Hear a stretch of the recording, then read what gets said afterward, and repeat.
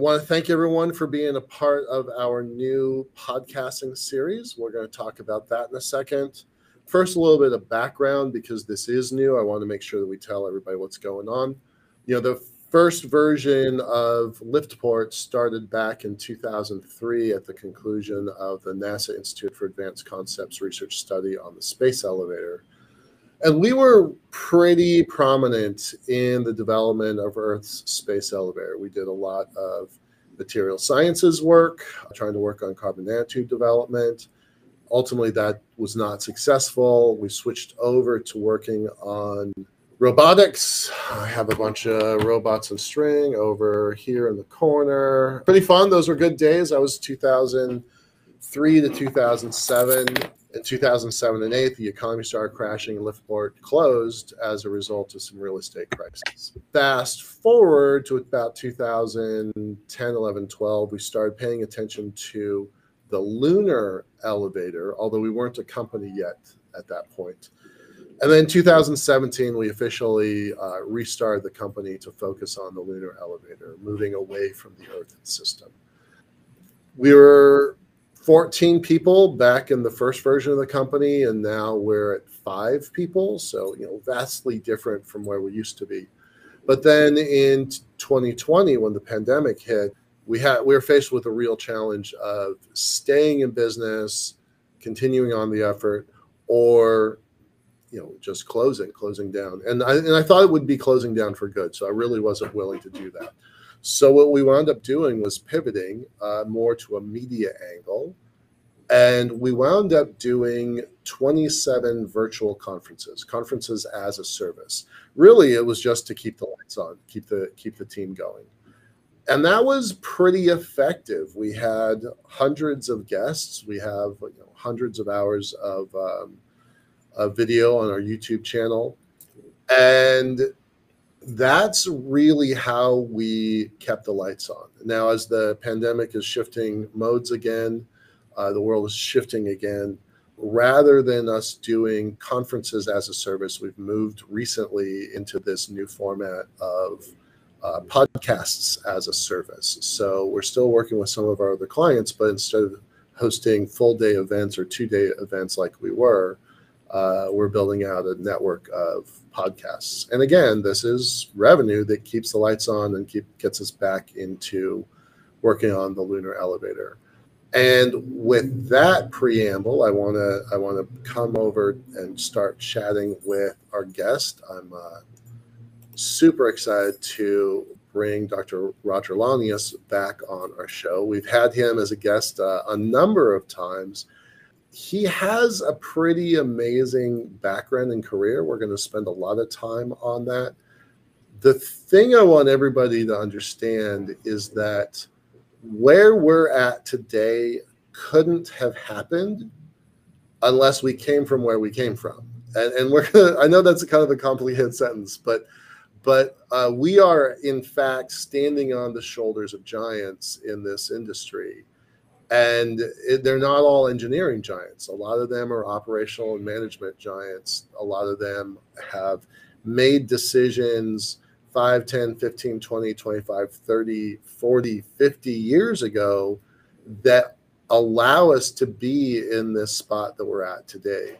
And so we bring on Dr. Roger Launius because he was the one-time chief historian of NASA. He was there for a really long time. And then equally impressive, he was the associate director, curator of the Smithsonian Institution. And you put those two things together, 15 years in one place and 10 years, 14 years at the Smithsonian Institution and 10 years, 11 years. 12 years actually, but that's, you've kind of been in the right place at the right time for a really long time. So let's talk about your background. Let's talk about kind of who you are, how you got here, how you got there in the first place. And then in actuality, not figuratively, you've watched history unfold before you. And I would love to hear that story. And then as we move towards the end of the program, we're going to start talking about if that was our foundation, where are we going next? All right. Okay, sure. Right. So I can tell you a little about my background. I grew up, I'm a child. I was born in 1954. I grew up in the 60s, early 70s. I went to college in, 72 to 76, got interested in history. I was first a biology major, and then organic chemistry almost did me in. And not unlike a lot of other people, changed my major to something I loved. And that was history. And I first focused on the history of the American West, specifically Mormons in the American West. Really? Pretty far removed from space history. Went on to graduate school at LSU, did a master's and a PhD there. Wrote my master's thesis and my dissertation on Mormon history. I didn't anticipate doing space or aerospace or anything like that at the time. It wasn't that it didn't interest me. It just wasn't my specialization. And so I was really focused on the 19th century American West. And there is a relationship there in the context of spaceflight, because we talk about frontiers. And that was very much wrapped up in the American West of that time frame as a frontier. But now we're talking about the space frontier. Mm-hmm. And as we learned from Star Trek, the final frontier. Right. We can debate that if you wish. But when I went looking for a job, when I finished my PhD, I thought I'd probably go to a university somewhere, but I had the opportunity to go to work for the U.S. Air Force. Oh. And interestingly enough, it's something that I had not anticipated, but there are hundreds of historians associated with the federal government in all capacities, in all kinds of agencies. The military services have a large number of historians, basically to document what happened and why it happened, and to serve as expert specialists on various aspects of military history that can then help their commanders make better decisions, senior officials make better decisions. And so when you look at the Department of Defense, you'll find literally hundreds of these people there, and other agencies have them as well. NASA certainly does to this day. And in fact, a new chief historian for NASA was just selected last week. It's Brian Odom. Great news. I'm delighted to see him come aboard. I look forward to great things from him. But my work with the Air Force was truly astounding. I learned how public history functions. And when you think of public history, basically it's people who are practicing history. And that's what we do, is practice it in the same way you practice law or you practice medicine, whatever else it happens to be in a profession. And you do it outside of the academy, outside of a university setting. And that's what a public historian does. And so I spent 35 years as a public historian, first with the Air Force in a variety of capacities there. And then in 1990, I moved to NASA to be the chief historian. It was nothing I had planned. It was something that was an opportunity. And literally, I saw an advertisement for a job with this. And in those days, it was an advertisement that was on paper, put on the bulletin board of the HR office where I worked. In the organization that I was working for. And I looked at this and I thought, this might be fun. Let's give it a shot. And lo and behold, I was selected for the position. Didn't have a background in that per se. Didn't have an aerospace history background when I started working in aerospace history.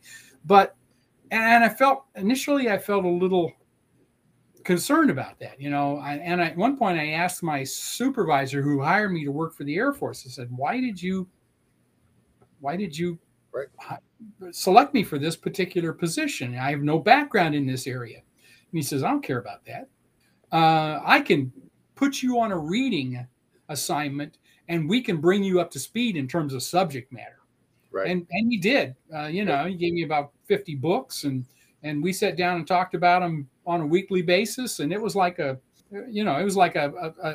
more of my educational background. It was a second PhD practically. Well, sort of, but it wasn't quite that rigorous. But yeah, it was it was an involved process. And by the time I was finished with that, I knew quite a lot about aerospace history. And he said, what I really care about is, do you have the capability to research as you're supposed to, and to analyze as you're supposed to, and to present in a way that is understandable to those who do not have this background, and present in both scholarly ways where you write like a book or an article, you have footnotes and all of that sort of stuff that those of us who do academic work understand, and or can you write that point paper, they called it that with the Air Force, a 1 or 2 page bullet point thing of here's the background, here's the issue, here's a recommendation. And can you do those things? And oh, by the way, can you present orally and make it understandable to somebody? Can you communicate effectively? Those things I apparently knew how to do, at least at some level. And clearly that's been a very important aspect of this throughout my entire career. So I spent 12 years at NASA. I was there 1990, just after the Hubble Space Telescope was deployed. In the spring of that year, I arrived at NASA headquarters, and one of the first crises was, oh my goodness, the Hubble Space Telescope was not working properly. Right. Is there any precedent for that? Well, yeah, by the way, there is. There's always glitches, there's always problems. And in this particular case, as the people working the program realized, there's a lot of things we can do to try to fix this. And they did that, ultimately servicing the Hubble and fitting it out with new hardware in 1993. So I served as a chief historian until 2002, when I got an offer I couldn't refuse from the Smithsonian's National Air and Space Museum.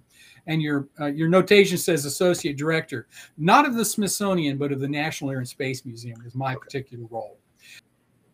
And I spent, 15 years there until I finally retired in 2017.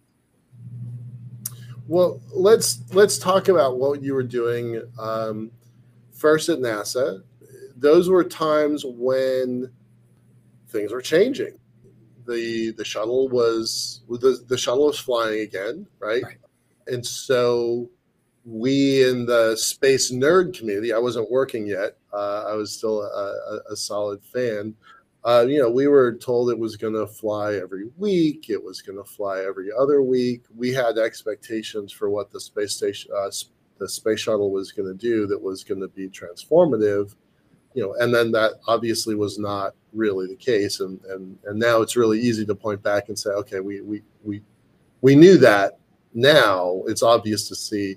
But at the time, we were still being fed, in the fan community, we were still being fed the line that it was going to fly every week, every other week, and that was going to change everything. So you're in this historic position where you're watching current stuff happening, but your job is to be the historian evaluating what did happen. So where were your thoughts during those days? Well, the chief historian has responsibility for capturing the history of the space agency. I call it space agency because we so often refer to it, but that's only one of the missions. Obviously, there's a lot of aeronautical research that takes place as well, very important things that are a part of that. My task was to collect information, preserve that information, and make it available in whatever form we view as the most expeditious. And the NASA history program is built around several things. One is the collection of that material and placing it in archival setting where it can be used in various places. So where I was at the NASA headquarters in Washington, D.C., we did that for the large, broad aspects of NASA history.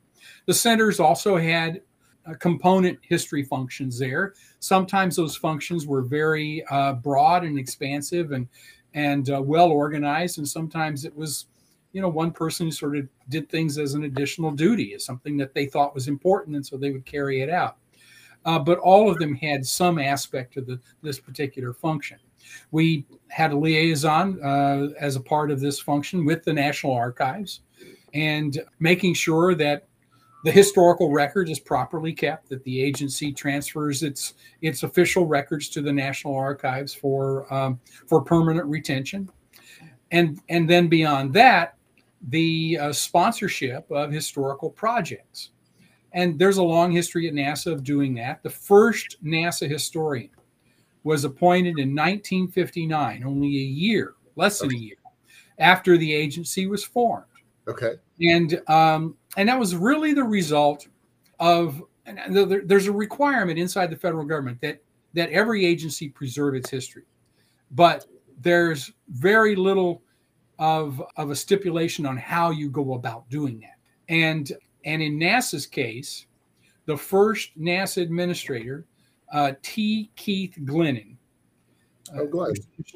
Keith Glennon, was the president of Case Institute of Technology in Cleveland. Okay. And that is now Case Western Reserve University in Cleveland. A faculty member there, a historian faculty member, basically whispered in his ear and said, this agency is going to make a lot of history. You really need to be aggressive about capturing that history. And Glennon responded in the best way possible. Okay, how do I do that? The recommendation was look at the military programs, see how they have done this, because they've done a really good job. Right. And in that particular case, Glennon hired the first historian, hired from the Air Force as a historian to come work for them. And Eugene Emmy was the first NASA historian, brought in 1959. He stayed there until he retired in the mid-1970s. Wow. So your history was you came from the Air Force and moved over to NASA, and you're following the footsteps of the original NASA. Yeah. Now there had been other historians before me. I was not his immediate successor, but I did have a similar career path in the sense that I've been working for the Air Force and I moved over to NASA from there. And Emmy began to sponsor historical projects, and most of them at that point in time were book projects. Okay, sure. So let's get an outside specialist, somebody who's not employed at NASA, who has historical credentials, to come and write and do this as a contract for us. Whatever type of book project you think might be useful. And they took all kinds of form. The human spaceflight programs almost immediately under his tenure had historians put into those efforts to try to document them, and some of them in real time. Wow. They're sitting in the offices with the people who are doing the work, collecting documentations, doing oral histories, doing interviews with people, and then putting together various products associated with it. A lot of things that they did initially were chronologies, something as simple as, okay, what happened on this particular day? Okay. And I mean, they're boring to read, but they are an enormously significant documentation of what took place. And then more analytical works as well followed from there. And so this burgeoning program, which Emmy set in very good stead in terms of creating an ongoing historical function at NASA, certainly the agency wanted to continue that, but they also wanted to move in a broader direction. And I tried to bring that to some fruition as well. And so it was while I was there that the first web pages were created. I was going to say, you were there at the beginning of the internet. We decided pretty early on, this is a very effective way to try to communicate. But you can't just put a book online, really. I mean, it's a different product. We did put books online, by the way, but not all the time. And that was not our primary function. We also saw opportunities to do things that had never been possible before. For instance, one of the things that we did when I was there was we got hundreds of requests, if not thousands of requests a year for photographs. Oh, sure. Yeah. And the public affairs function had responsibility for maintaining all of these as pictures. Okay. And, somebody would call and we'd say we'd want something and they would provide it to them. So we came up with the idea of, okay, well, can we round up 1,000 of the best images in NASA and put them all online and have really good captions associated with it and the information about the image, when it was taken, where it was taken, who took it, and put it up in sufficient resolution that if you wanted to do a book or a magazine article or whatever it happened to be, you just go download the high resolution version. Right. So each of these was up in three resolutions, sort of a small version that you could use with emails and stuff, and larger version that you can put online, and then a big version if you wanted to publish it in a big book. And we called it Great Images in NASA, or GRIN. Green. Unfortunately, not the world's best acronym, but it served a purpose. And that stayed in place long after I was gone, and has migrated to new platforms since that time, and no longer is called GRIN, but it doesn't matter. It's still out there, and all those pictures. And at some level, we've been a little bit selfish. We didn't want to have to fulfill all these requests from people, sending them hard copies of things. Just tell them, go online, get whatever you want. Right. We got it. Here you go. And there's a bunch of various pictures of the day. NASA's got a dozen pictures of the day. There's a Luna group. There's a astronomy group. Those are ones I pay attention to, but there's a lot of pictures. So that was you really in the beginning. Well, I mean, other people have done other pieces to this, obviously, and it's carried on long after I left there almost 20 years ago. So it's carried on since that time. But I was a part of the process to discuss and put it forward. I was working at an internet company, at my internet company back in those early days. It was astounding, the crossover, the Venn diagram of new internet nerds, which there's a whole classification of people there, and then space nerds, and they got together. And when we landed on Mars back in July, maybe it was 93, maybe no, it was later than that, 97, 96. You're thinking of Pathfinder. Yeah. It broke the internet. It was the first time the internet got broken because there was so much interest, so much activity. You were there during those days, yeah? Yeah, sure, certainly. I mean, so Pathfinder was a major event. There's no question about that. It excited everybody, and it excited everybody mostly because of what we discovered in the context of what had been suspected but wasn't certain. And the certainty really didn't come until a little later, was that Mars was once a watery planet. And if that's the case, we know that water is liquid water is a fundamental building block of life as we know it on this planet.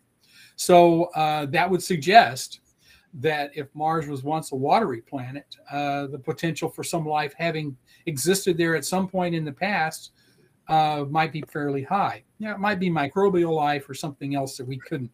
It's not little green men, I don't believe.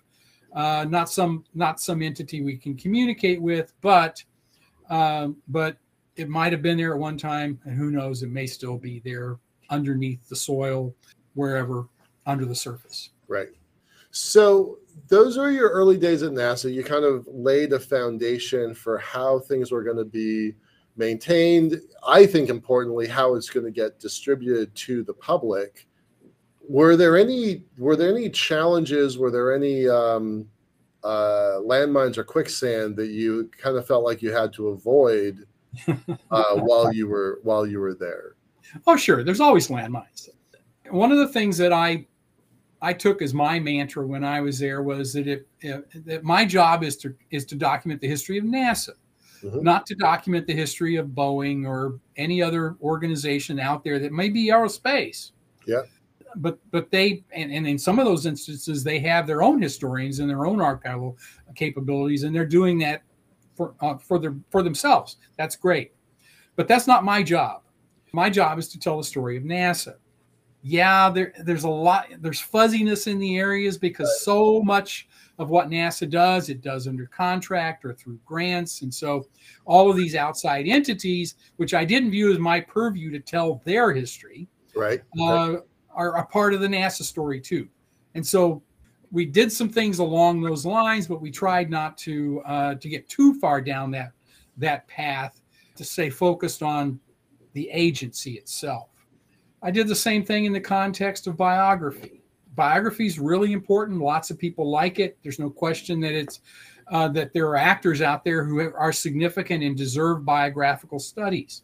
But you have to ask yourself the question: should you get into the business of writing the biographies of, and when I say that, I'm thinking of book length things, the NASA administrators, for instance. I mean, there's no question that these people are really significant, and they have a story to be told, is it the responsibility of the agency to tell that story? So we did focus on certain things that were related to NASA and biography, but nothing beyond that.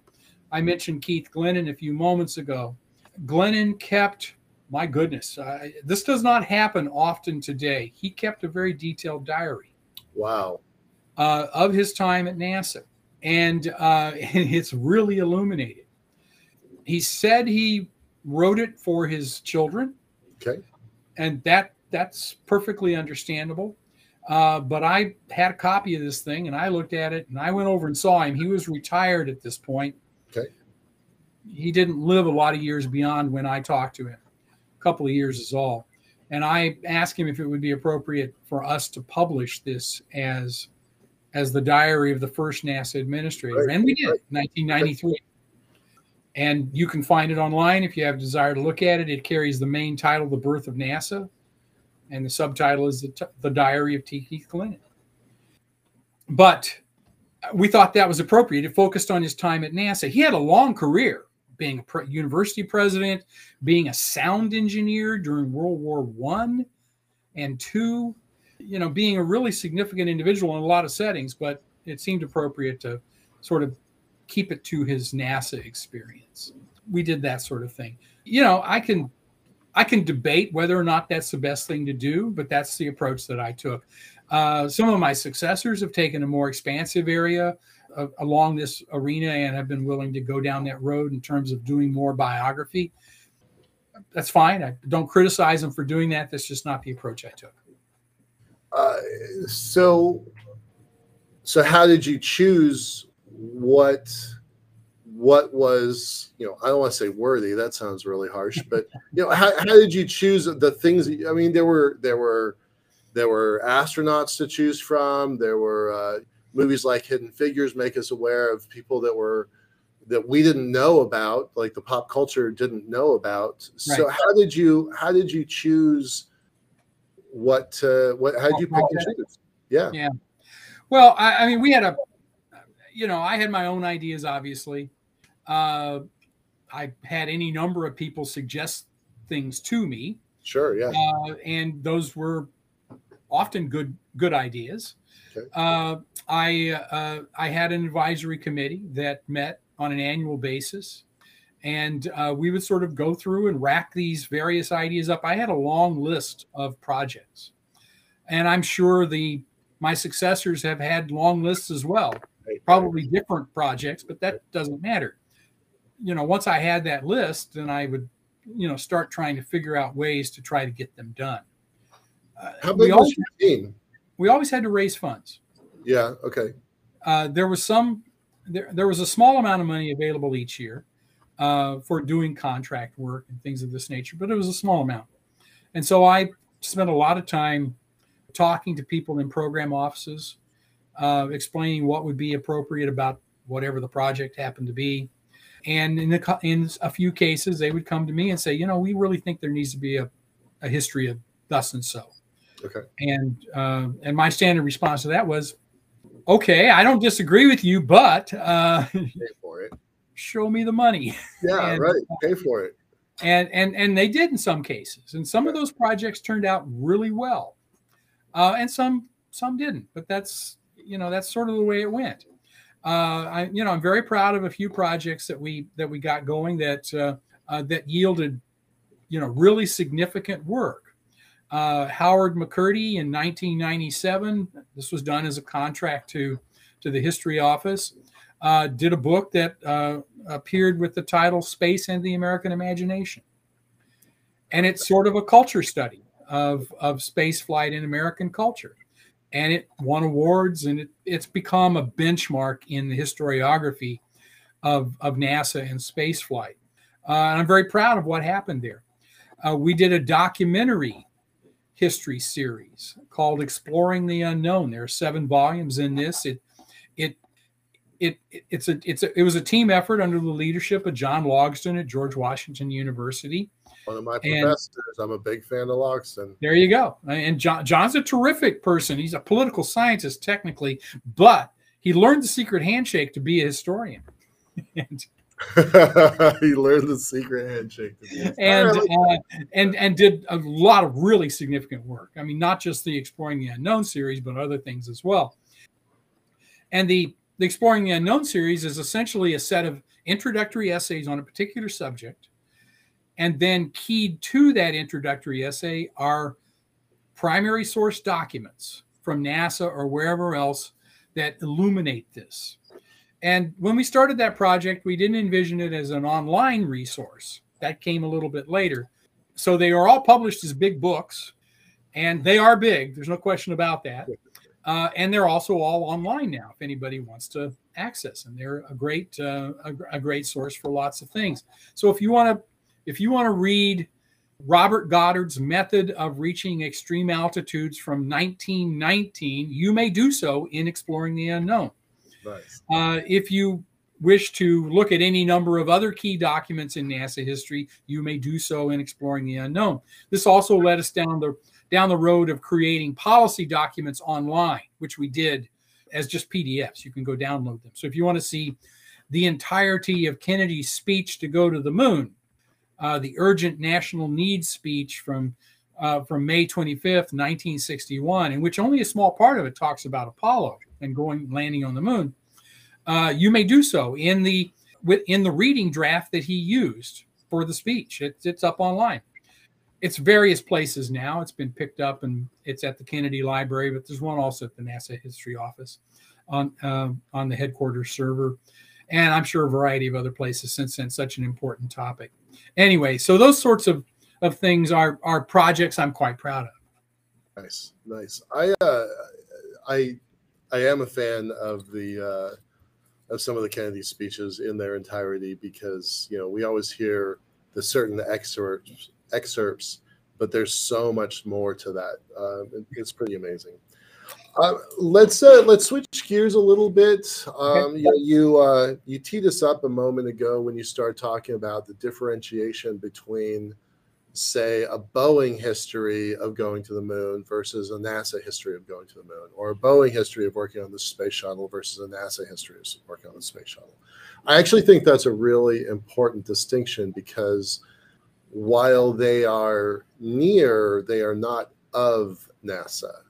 Right. And so I actually am pleased to hear you say that you made that distinction and that was a significant thing, because I had never thought about that. That wouldn't have crossed my mind, as an outsider.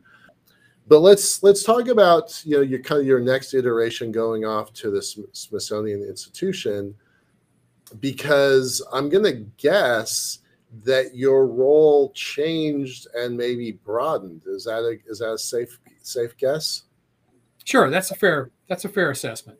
So my move to the Smithsonian was one where I would be a curator in the Space History Division at the National Air and Space Museum. Those are my colleagues; they're historians as well. I'd known them for years, and I was, very comfortable with that group. And it seemed like the right time to leave NASA, and I was happy to do so. And I was looking for a new challenge, and this was a broadening of this. The Air and Space Museum's mission, of course, is to document air and space history for the United States. I mean, that's its function. Although it does take a bit more expansive approach than I did, say, at NASA. So there's a lot about the Soviet program, for instance, and the juxtaposition of it with the American program. Now, we did this at NASA as well with some of our work, but not maybe in quite the same way they do at the Air and Space Museum.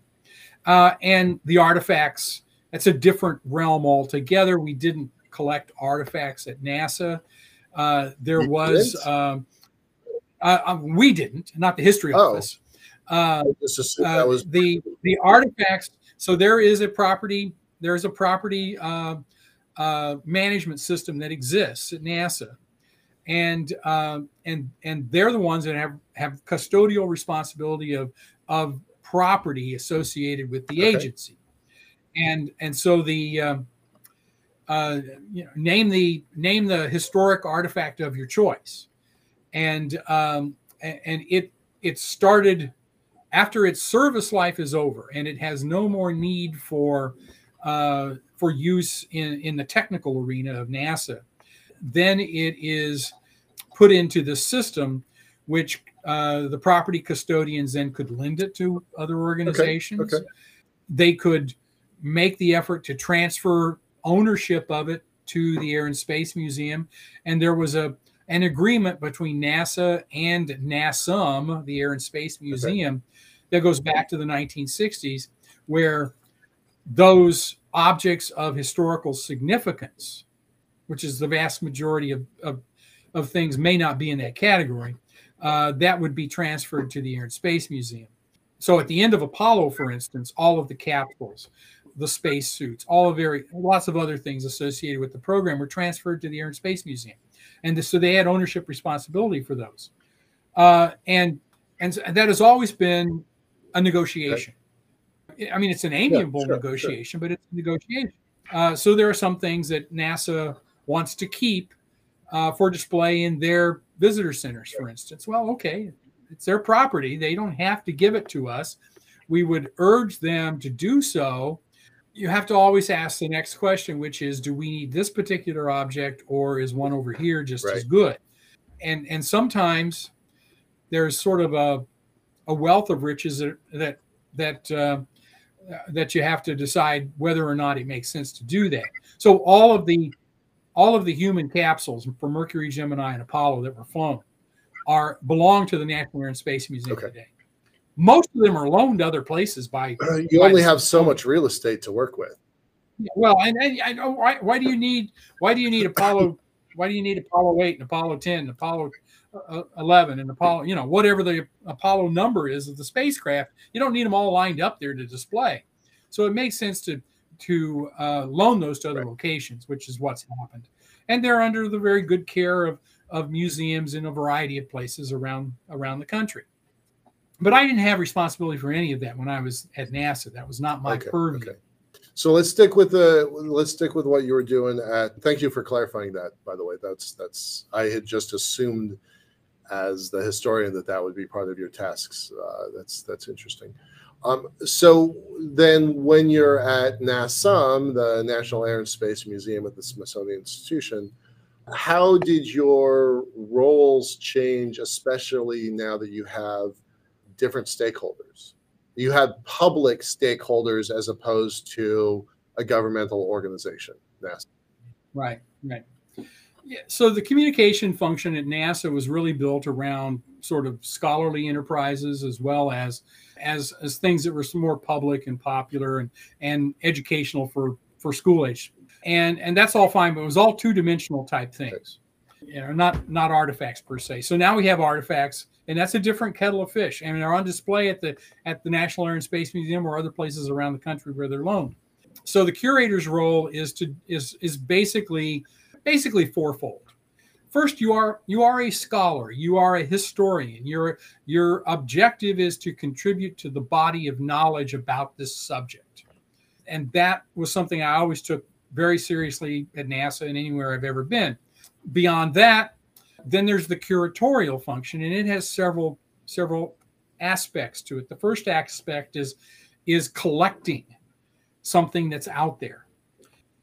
The Air and Space Museum, in fact, the Smithsonian as a whole, does not really buy artifacts. So if somebody shows up on our doorstep and says, I've got, use an example of recently, they've discovered in the seabed a piece of the Challenger. Right, yeah. Just this week, yeah. So if somebody were to show up at the Smithsonian with that and say, I want to sell it to you, well, the first thing we'd say is, well, NASA owns this, and that's the law. Okay.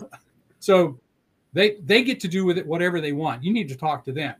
But beyond that, even if you had free and clear title to it, we would not purchase it from you. We might accept a donation if you wish to give it to us, but otherwise, we wouldn't take it. So Spaceship One was owned by Scale Composites or Burt Rutan or whatever the chain of custody of that is.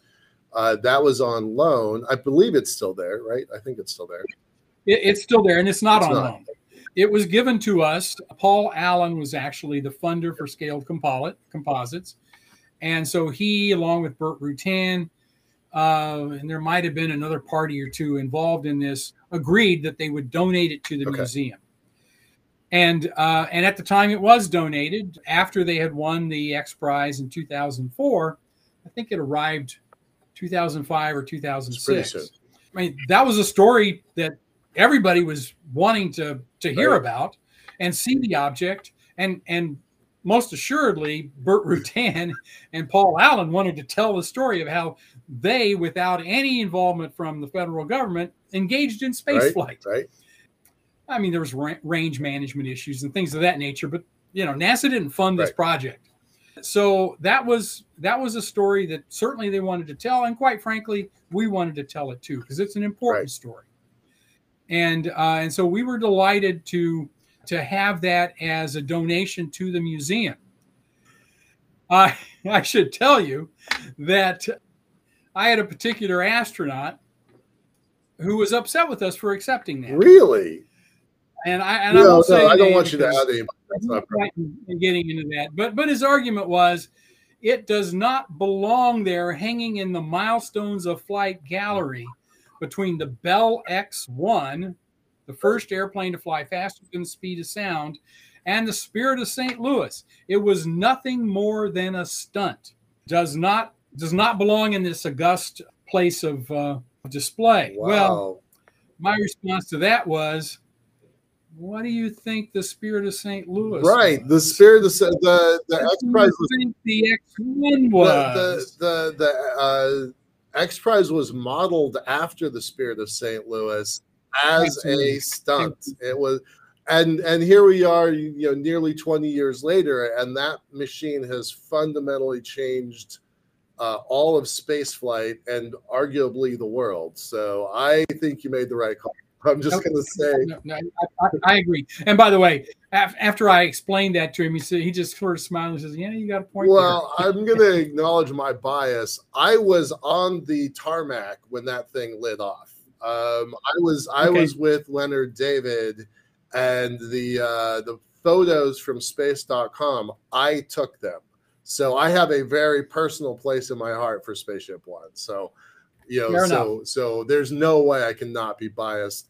But I'm a little surprised that there was pushback on that. I'm genuinely surprised. It wasn't serious pushback. I mean, we were there looking in the Milestones of Flight gallery, talking about the objects that were there, and he just sort of said, "It doesn't belong here." And okay. I said, "Well, no, wait a minute now." All right.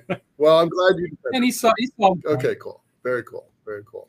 I bet you there's probably a lot of stories like that, right? Where you have to make a decision, and no matter what decision you make, it's going to ruffle feathers from one constituent or another. Yeah. Oh, sure. It's always the case. We were offered the gondola from the Red Bull sponsored high altitude jump. Right, yeah. And we accepted that. That was perfectly understandable. But there were those who thought that we ought to put that in a more special place where it would be seen by more people. Specifically, they would have liked to have had it in Moscow. Right. The Red Bull people definitely wanted it to be there. Sure. And we didn't agree with that. It's on display.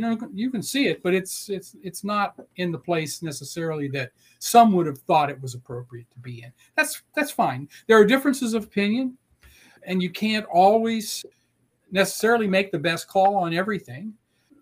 We've had lots of folks who showed up over the years and said, "I really think you need to take thus and so, whatever that is, and needs to have this place of honor and be permanently displayed." And we have to push back on that.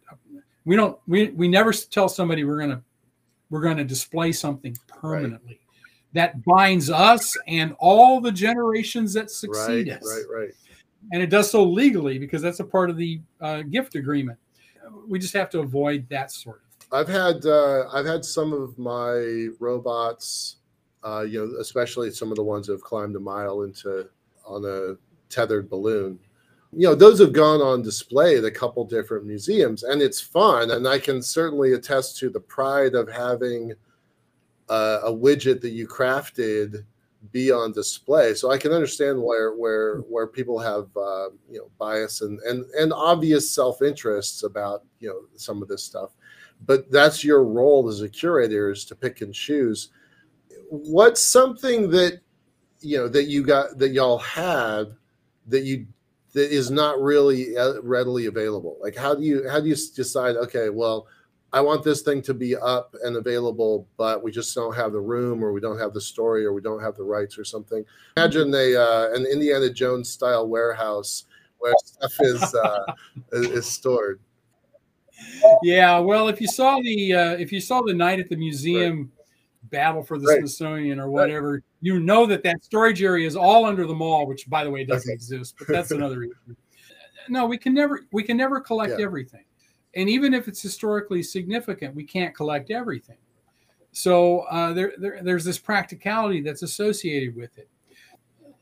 There are lots of things that I would like to collect and have on display at the museum in Washington. One of them, for instance, is a Saturn V rocket. We don't have one on display. Now, NASA had 3. They transferred the ownership of those 3 to the Air and Space Museum. So technically we own them.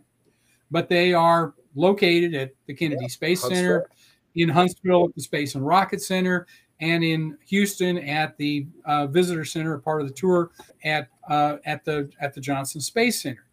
And I'd love to have one of those in the museum in Washington.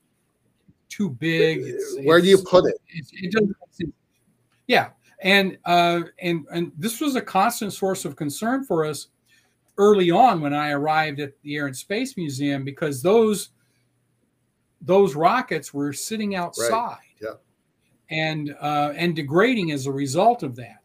Fortunately, they built a new center for the Saturn V down in Florida, and that was the first one to open. They did the same thing in Huntsville at the Space and Rocket Center, and now there's one, which also that rocket had to have a lot of restoration work done down in Houston as well. So they're properly cared for and made available for people to see. That's the most important thing. I'd love them to be in DC, but that's beside the point. They're preserved and they're made available for people to experience. Great. So in our last 10 minutes, I want to start talking about the future, right? So we talked about there were... by the way, before we leave artifacts, there are some artifacts that I constantly talked about wanting to collect. And that was everything left on the moon. I'm sure you're... And I volunteered more than once to be the first curator there.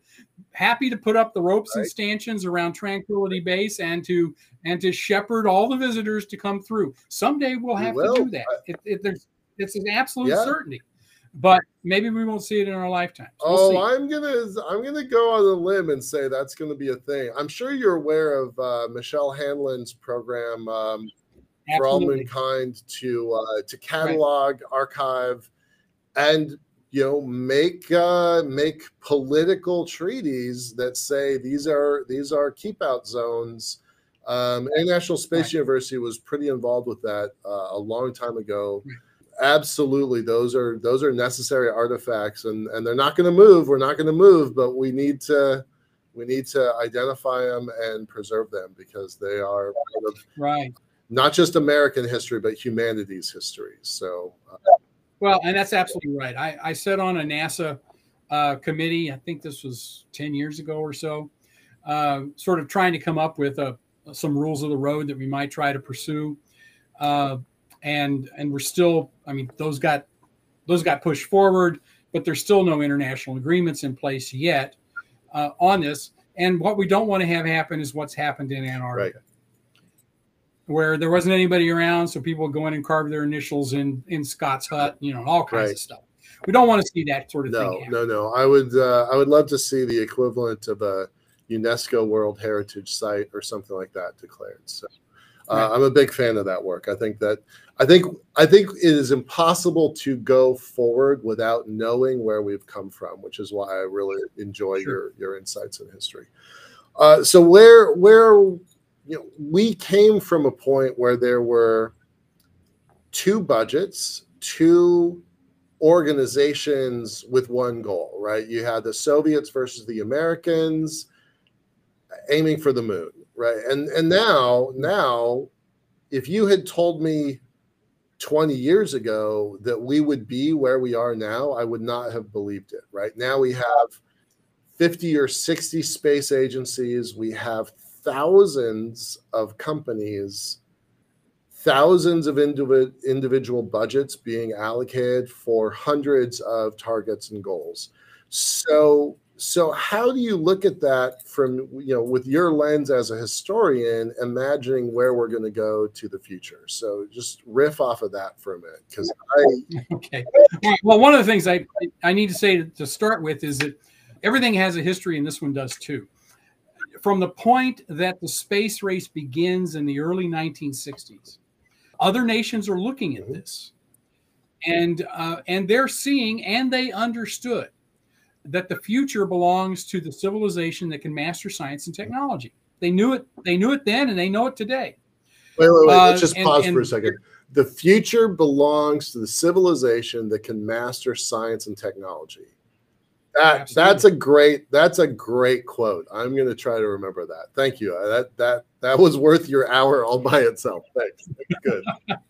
But so they look at what the Americans and the Russians are doing, and this is especially non-aligned nations, maybe emerging nations who've just come out of colonial status. I always point to a country like India, which massive population, several hundred years of British rule, and they become an independent nation. And what is that nation going to be? Clearly, they're going to be a regional power, but are they going to be anything more than that? And their leadership thought, absolutely, we want to be. So how can we work with the Americans and work with the Russians, and maybe both of them at the same time, even to sort of get our foot in the door with this stuff? Because this technology, it's good not just for racing to the moon, it's good for all kinds of things. And those all kinds of things can be commercial, they can be military, they can be whatever. And so we want to be a part of it. And so you find international agreements put in place in the early 60s between the U.S. and allies. Most of them are traditional allies, European allies, but they also include Japan and various other countries to do things cooperatively, because they want a piece of the action. And it's not sending humans to the moon. It's about, a commercial satellite of some kind, a communication satellite, for instance, or a reconnaissance satellite, for instance. And they need the expertise of these two geopolitical powers that are locked in a Cold War, because they're the only ones that have the capability to do this yet. But very quickly they start to develop that capability, and by the latter part of the 1960s and into the first part of the 1970s, they're starting to launch their own satellites. In some cases, they're building their own launchers, and there's such a flowering, especially in the 1970s, of space agencies and activities writ large in space, not human spaceflight per se. Right. I mean, there might be partnerships with the Americans or the Russians to fly the occasional person, but it's really other things other than human spaceflight initially. That is a remarkable story that's not really been very well told. And it really is the result of them seeing the space race and realizing what this can be, what this can do for that particular country. So this has a long history, and it's been building to this point. When I arrived at NASA, there were a number of space agencies out there. ESA was operating. It had put online the Ariane rocket, which at that point wasn't nearly as successful as it would become later on. But they had that agenda, and their intention per se was to free themselves from reliance on either the Americans or the Russian to launch whatever they wanted to launch into orbit. They wanted to be able to go it alone. Not that they would necessarily. They're happy to collaborate, but if they needed to, they could. And that is repeated over and over and over again. And I'm fascinated by some of these programs that emerge. A place like Indonesia, of all places, islands upon islands, this archipelago that extends across the Pacific, realizes almost immediately the way to tie this country together is to build communication satellites. And to put them in place so they can communicate with each other. And this becomes an early agenda item. So there's this long history of nation states initially But then obviously there's a corporate world associated with this as well. And then ultimately entrepreneurial activities that follow on to lead us to where we are today. And it's important to understand this. And I recognize it's now, I'm sort of into overtime, I think. So you need to stop me when I bore you. But there's one final thing I'd like to say. For all the people out there who celebrate the success of Elon Musk's SpaceX, and they have been successful, no question about that. I'm delighted to